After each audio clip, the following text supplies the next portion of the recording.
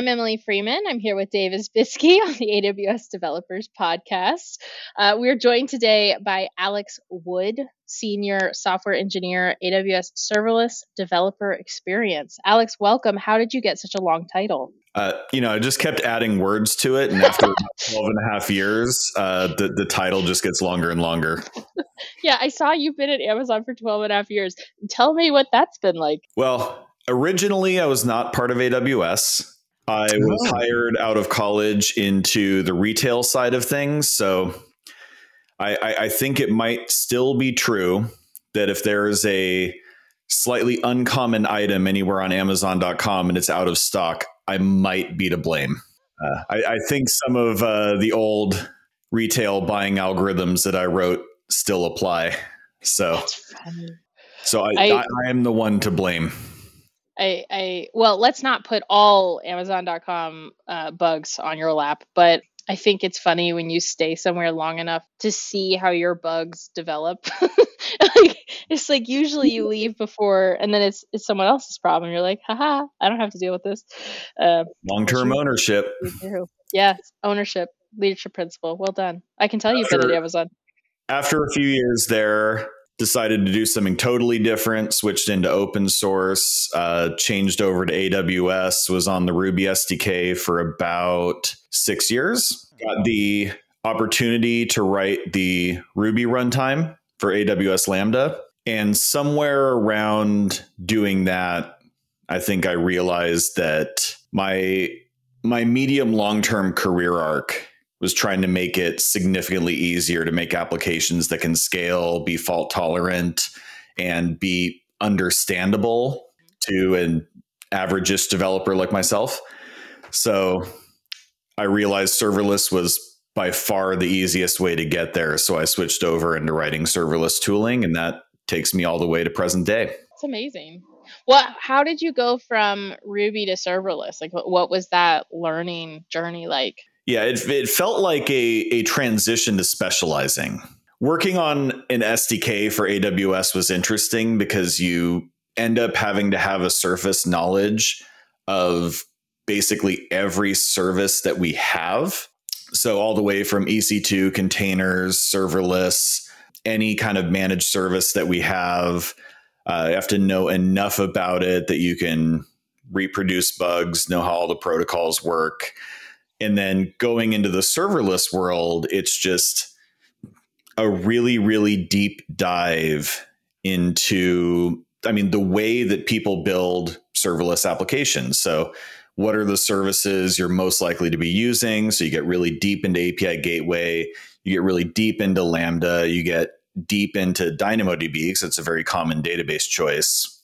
You get a lot deeper into SQS, SNS, Kinesis, like a lot of the asynchronous event sources. You get into step functions. So it just ended up being a necessary masterclass into a particular subset of that larger whole that I had been working with. And obviously it was often a lot harder to get deep expertise in any one service because I think we had about 50 services when I joined the Ruby SDK team, and I've long lost count of how many we have now, but it's well over 200. What a great experience to come right into Amazon out of college at that point in time.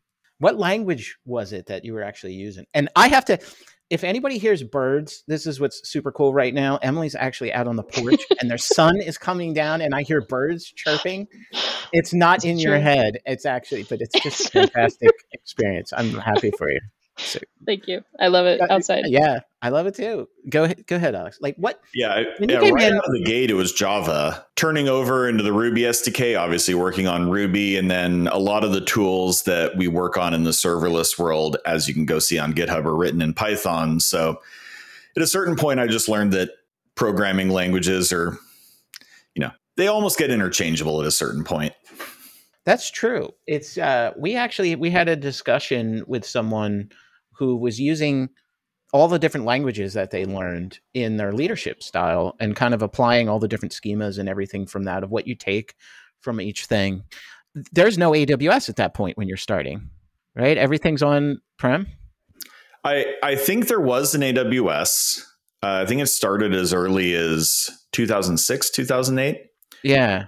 I joined in 2010. So there was AWS, but it was a lot smaller when I first joined. Yeah. I think I got on just as it was really, really, really starting to take off. But it was a pretty strong going concern by the time that I joined. So I was on the bandwagon rather than making the bandwagon. Yeah, well, that's good. And then it's that this is a conversation, having spent some time in developer tools now before developer experience, it's an ongoing conversation of internal and external. What have we actually built? What is that legacy of architecture and code of Amazon of 20 years versus what are the services that are actually in AWS? And I think that's a great kind of point to talk about. What you were talking about is that transition to serverless. So why don't we talk about serverless permissions and AWS, the SAM connector and everything there. So I always like to baseline. So for folks that are just, tuning in, can we start with like IAM policies and, resource policies and like all of that? Because I'm sure, did that exist when you were first starting that transition to serverless? Was that all right in the beginning and still the way that you think about these things? So IAM policies and resource policies have been around for a long time.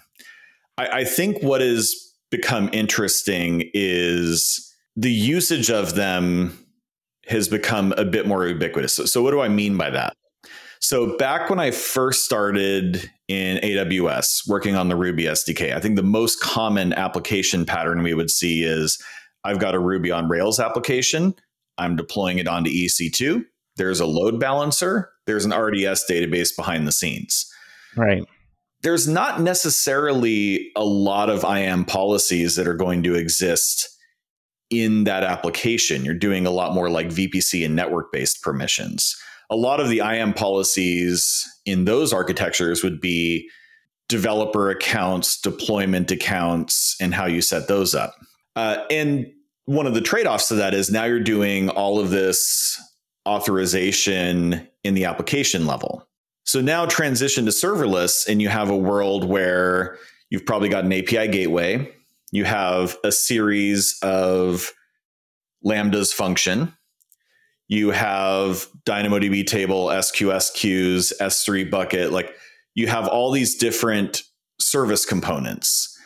And the most typical way that you're going to control access to those is your IAM policies coming out from compute resources or from resources that use IAM roles, or you have resource policies. So actually, stepping back for a second, when I say IAM policies and resource policies, what's the difference? The difference is, and I'm going to try to make this as simple as possible, and someone who knows IAM really well is probably going to end up replying to this and correcting me. But I'm excited for the notes personally. The way that I like to think about it is IAM roles and policies are an outbound permission. So if I have an IAM role on Lambda, the IAM policy is saying, these are the things that I can access. These are the resources I can access. Here's the actions I can use upon them. And a resource policy is on that target resource, basically saying, here are the actions I will allow to be done to me, and here are the resources that can do them. Right. So it's sort of the inviting in permissions versus the outbound pushing permissions. And you can start to get into a bit more of why you might really prefer one over the other when you start to have permissions that go across accounts. Because obviously you can't create an IAM policy in my account where I say I have access to everything in Dave and Emily's account. It's not a thing. There is no mechanism for them to even allow me to make it a thing. I have to have permissions to go assume a role in their account, which means that they have a resource policy on that IAM role saying I can assume it. Or they have to have a resource policy saying Alex's account can come do things to my bucket. So there's a lot to learn because IAM policies and resource policies are very powerful. They're very useful, but they're also going to be new to a lot of developers. It's not necessarily something you have any familiarity with if you haven't had a background in AWS. Exactly. When I was in Alexa, And we find when Lambda launched, and it was just a perfect match for Alexa skills. The biggest thing that we would spend, Alex, in hackathons and just getting developers ramped up was explaining IM, because they had never seen anything like that before, and just getting the SDK connected, and that there were so many errors that would get thrown out. And it got into this discussion of like, what is AWS managing? Like, what are the defaults here? What are these managed policies? And what can I actually create? What do I do custom in this? And, obviously as a developer, I just make everything admin, but don't tell anyone. What is your thoughts on that? Like having things really broad, or, what does that learning curve look like to be able to go in here and start messing around and building my own custom policies? So this is an interesting point because, you mentioned I made everything admin, don't tell anybody, which I think people end up doing sometimes. And no one sets out to do that because that it's a bad idea. It can create all kinds of potential issues in your application to do that. But, it works and it feels like it's fast. And so the temptation is always there. So where I've been working on the serverless application model, and the CDK has similar capabilities, there are a lot of things that we built in to try to give you permissions that work without having to resort to admin. So the types of permissions you want tend to be only the actions that I care about and only on specific resources. So for example, going from Lambda to DynamoDB, you probably don't want your application to have delete table permissions. You don't want the ability for that, unless you're specifically making an admin function, but that's pretty rare. Typically you want to be able to put items, delete items, update items, do queries and scans. You also don't want to do it to every database. There's a specific table that you're talking about. So you want to have a limited set of actions, a limited set of resources. And SAM and CDK have had capabilities to do things like this for a while. So CDK has grants. SAM has had policy templates where you can say like, DynamoDB, read write. You give it the table name, or for CDK, you pass the table resource. And that works decently well. What we found is we wanted to take this a little step further because you still had to have some knowledge of the details of how permissions work. That's true. For example, if you're talking about triggering a Lambda function, the permissions actually work very, very differently for SNS triggering a Lambda function versus SQS triggering a Lambda function. And now there's some nuance here because for SNS to trigger a Lambda, you need to have a resource policy on the Lambda saying SNS can deliver a message to me. For SQS triggering a Lambda, it's actually technically the Lambda reads from SQS to go find work. So the Lambda execution role needs to have permissions to read and manipulate that queue. But, in other cases, like if you have a Lambda triggering a Lambda, you might just be able to say, hey, this Lambda can call invoke function on this other Lambda. So there's a directionality nuance that is sometimes hard to understand. And what connectors set out to do is just say, I can define sources and destinations in terms of a data flow, and it will figure out for me where do the permissions go and what is the directionality of them. And then we can kind of boil it down to the simplest read and write terms, which give you a really good starting point. Okay, that makes sense. Stepping back for just a minute. So directionality would be something like, I want to be able to withdraw money from my bank, but I don't want the bank to be able to withdraw money from my account. So that would be like a directional permission. Is that a solid analogy or no? There's a slight bit of added nuance, I think. Yeah, tell me. Because in all of these cases, we want a resource to be able to trigger a Lambda. The challenge is the way that works varies depending on the service. It is kind of a push versus pull thing. And so how do we make it so that you can kind of have that flow in the way you're describing of, I want to be able to deposit to a bank, but it's almost as if different banks say, I have to pull money out of your account versus some saying you can push money into an account, which might feel confusing. So how do we kind of reduce it to the way that the mental model works? And that's where things like connectors try to come in, is it tries to make it feel like the mental model. Are connectors part of SAM or the serverless application model or CDK or both? So right now, they're a part of SAM. Okay. However, stay tuned. I can say, for example, that if you're familiar with Application Composer, the visual builder that we recently released, permissions in there under the engine kind of work the same way. But it's an entirely different visual presentation. So, when you drag an arrow between certain resources in Application Composer, it will figure out the directionality of where the permissions need to go. So if you drag the arrow from SQS to Lambda, saying SQS is going to trigger this Lambda, it'll in the same way say, okay, I need to add permissions to the Lambda going outbound. I'm having so many flashbacks, Alex. It reminds me of push and pull. In Win95, there were these Internet Explorer widgets that you could put. Do you remember this on your desktop? And it would go through a timer and it would pull down data and it would update. And it was the same exact thing. You never knew if something was happening locally or if it was fetching external resources. And I love how you're talking about this as directionality. So the whole idea here with AWS serverless connectors is that it's figuring out resources and directionality for me, right? Mm-hmm. I'm going to really reach for an analogy here, but I actually think there's a golf analogy. So golf has kind of turned into my pandemic hobby.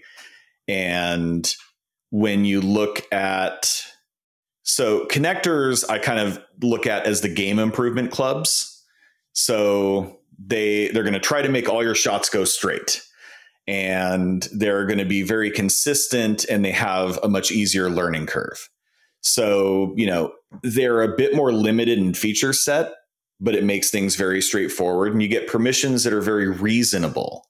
So, I think so it reduces having to think about the directionality. It reduces having to understand what every action does. And it scopes things down to resources. Like generally, if you have a reasonable set of actions, you scope to a resource, you're probably going to have a set of permissions that is going to make your application work. And where your security posture is going to be very reasonable. Beyond serverless connectors, so where it might lead to, or where you might choose to write your own policies, is where you kind of talk about in golf terms like the bladed irons, like the stuff the pros use, where you have to really know what you're doing, but you have a lot more control. So for example, you might realize, well, the way my application works, I don't do any scans. I don't use transaction APIs. I only use this subset of APIs. And furthermore, I might have 5 global secondary indexes on this table, but this application is only allowed to access one of them. Or further, I think there are advanced conditions that DynamoDB offers where you can really have detailed constraints on what kind of items you can operate on. So, it's also meant because you can see what the connectors generate and you can almost use that as a starting point to say, okay, now I want to get a bit more advanced. I want to start editing things. I want to really add control, but it gives you that very reasonable starting point. So you don't have to say, I'm going to throw admin on everything because I know it'll work. You can have a really good starting point that you can then start to enhance and make more detailed over time. These resources that you're talking about, are all of these, they have to be SAM enabled? So right now for serverless connectors, we support a certain subset of service resources and we're expanding that over time. So for any resources we support, you just reference them as a source or destination. You tell us the type of permissions you want. And if it's supported, then it'll generate the appropriate permission object for you automatically. And we're trying to expand that over time. So we don't support absolutely every resource, but we're supporting a growing set of the most commonly supported ones. Got it. How do developers enable this? If you're using SAM, it's just another resource. Okay. So you can look in the documentation for examples, but you just say, I want to make a serverless connector, or you can even embed it in any given source resource and just say, I want to connect to these destinations with these permissions, and it will create all the permission resources for you. It's incredible. So it essentially creates an interface, and it kind of does a lot of the back end work for you. So you're not doing these sort of gross over permitted roles and such. And then you can dive in and actually tailor it, which I think is fantastic, because you can customize it based on your needs, I'm assuming. Yeah. And you do end up having to switch to kind of writing your own policies, but because SAM will show you like what it generated, you can basically say like, okay, the thing that I generated as a policy or a resource policy is a starting point. And then I can go just make that policy and start to edit it. What do you find are the most successful characteristics of people who make the most use of these connectors and SAM in general? Yeah, so I think where this becomes the most helpful is where you are really starting to lean in to a lot of serverless best practices where I'm using managed services wherever possible. It's almost like there's a serverless ethos of code as a liability, really trying to reduce the amount of code that you write if there's a service that would just do it for you. Like why write your own queuing library when SQS exists? Why write your own workflow logic if step functions would do it for you? So you'll end up having all of these different resources, and that's where serverless connectors can come most in handy, because it's just going to help you. I've got a Lambda, it's calling step functions, wire that up. Step functions is directly operating on a DynamoDB table, calls another Lambda, wire those up. And it just really is aiming to reduce that mental overhead and eliminate people ever just saying, star, do everything. I don't know. We want to get rid of that while still enabling you to get applications working. Phenomenal. It's an amazing tool. I'm so glad you were able to come on and share about it. Looking forward, whether at AWS or beyond, what has you most excited? So recently, I started playing around with Code Whisperer. I think the generative AI thing is someone who likes to play around with whatever is going on in the tech world. I got intrigued by that. And I have recently started using Code Whisperer, and I have to say it kind of feels like magic. I was working on an application recently where I'm just writing some input validation logic for APIs, really like standard stuff. And I'm just saying like, all right, let's add a length constraint, and it generates some code which is like almost what I wanted. Like its idea of like, oh, this is how you should implement a length constraint. It's like, yeah, basically. All right, let me tweak this a little bit for my style. Okay, let's go add a size constraint. Now it's generating something in my code style. Amazing. And I'm just thinking, okay, now I'm going to add regular expression pattern constraints. Press enter, and it's like, oh, maybe you want a pattern constraint now. It's like, how did you know that? What kind of sorcery is this? I said, I did not even start to write that. It's just like, oh, you did a size constraint, a length constraint. You probably want a pattern constraint. Mm-hmm. And that was the moment that broke me. And, now I'm having to find myself using Code Whisperer really often because it's pretty good. It's great. I honestly was a little skeptical of AI generated code. And obviously you still want to make sure that you're not just blindly throwing in whatever it says. But, honestly, it has been pretty dead on so far. We say don't use AI generated code blindly as if we haven't been copying and pasting and saying a prayer from Stack Overflow for the last decade. Like it cracks me up. It's true. And, maybe, I'm a little bit of the yelling at the kids to get off my lawn. But I started using it. It's like, oh, it's good. Like, yeah, It that's what I is. was going to write. Like, Yeah. maybe we'll see if my opinion changes when I start to try to use Code Whisperer for things I don't necessarily know how to do. Like, maybe I'm going to feel less comfortable. But for the things I do know how to do, it's like, yep, that's what I was going to write. You just saved me a bunch of time.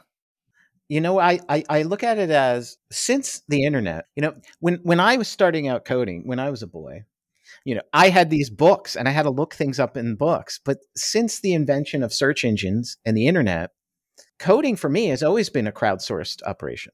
Yeah. And even, I would say, even before the internet, what I was sourcing was the code I had written. Like, I never threw a line of code out.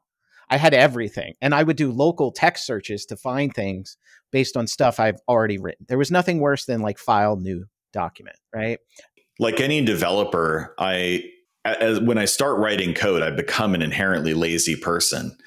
And one of the things I've started to like about AI generative tools like Code Whisperer is, I know I have to write all these guardrails and checks and things, but like my lazy side really doesn't want to.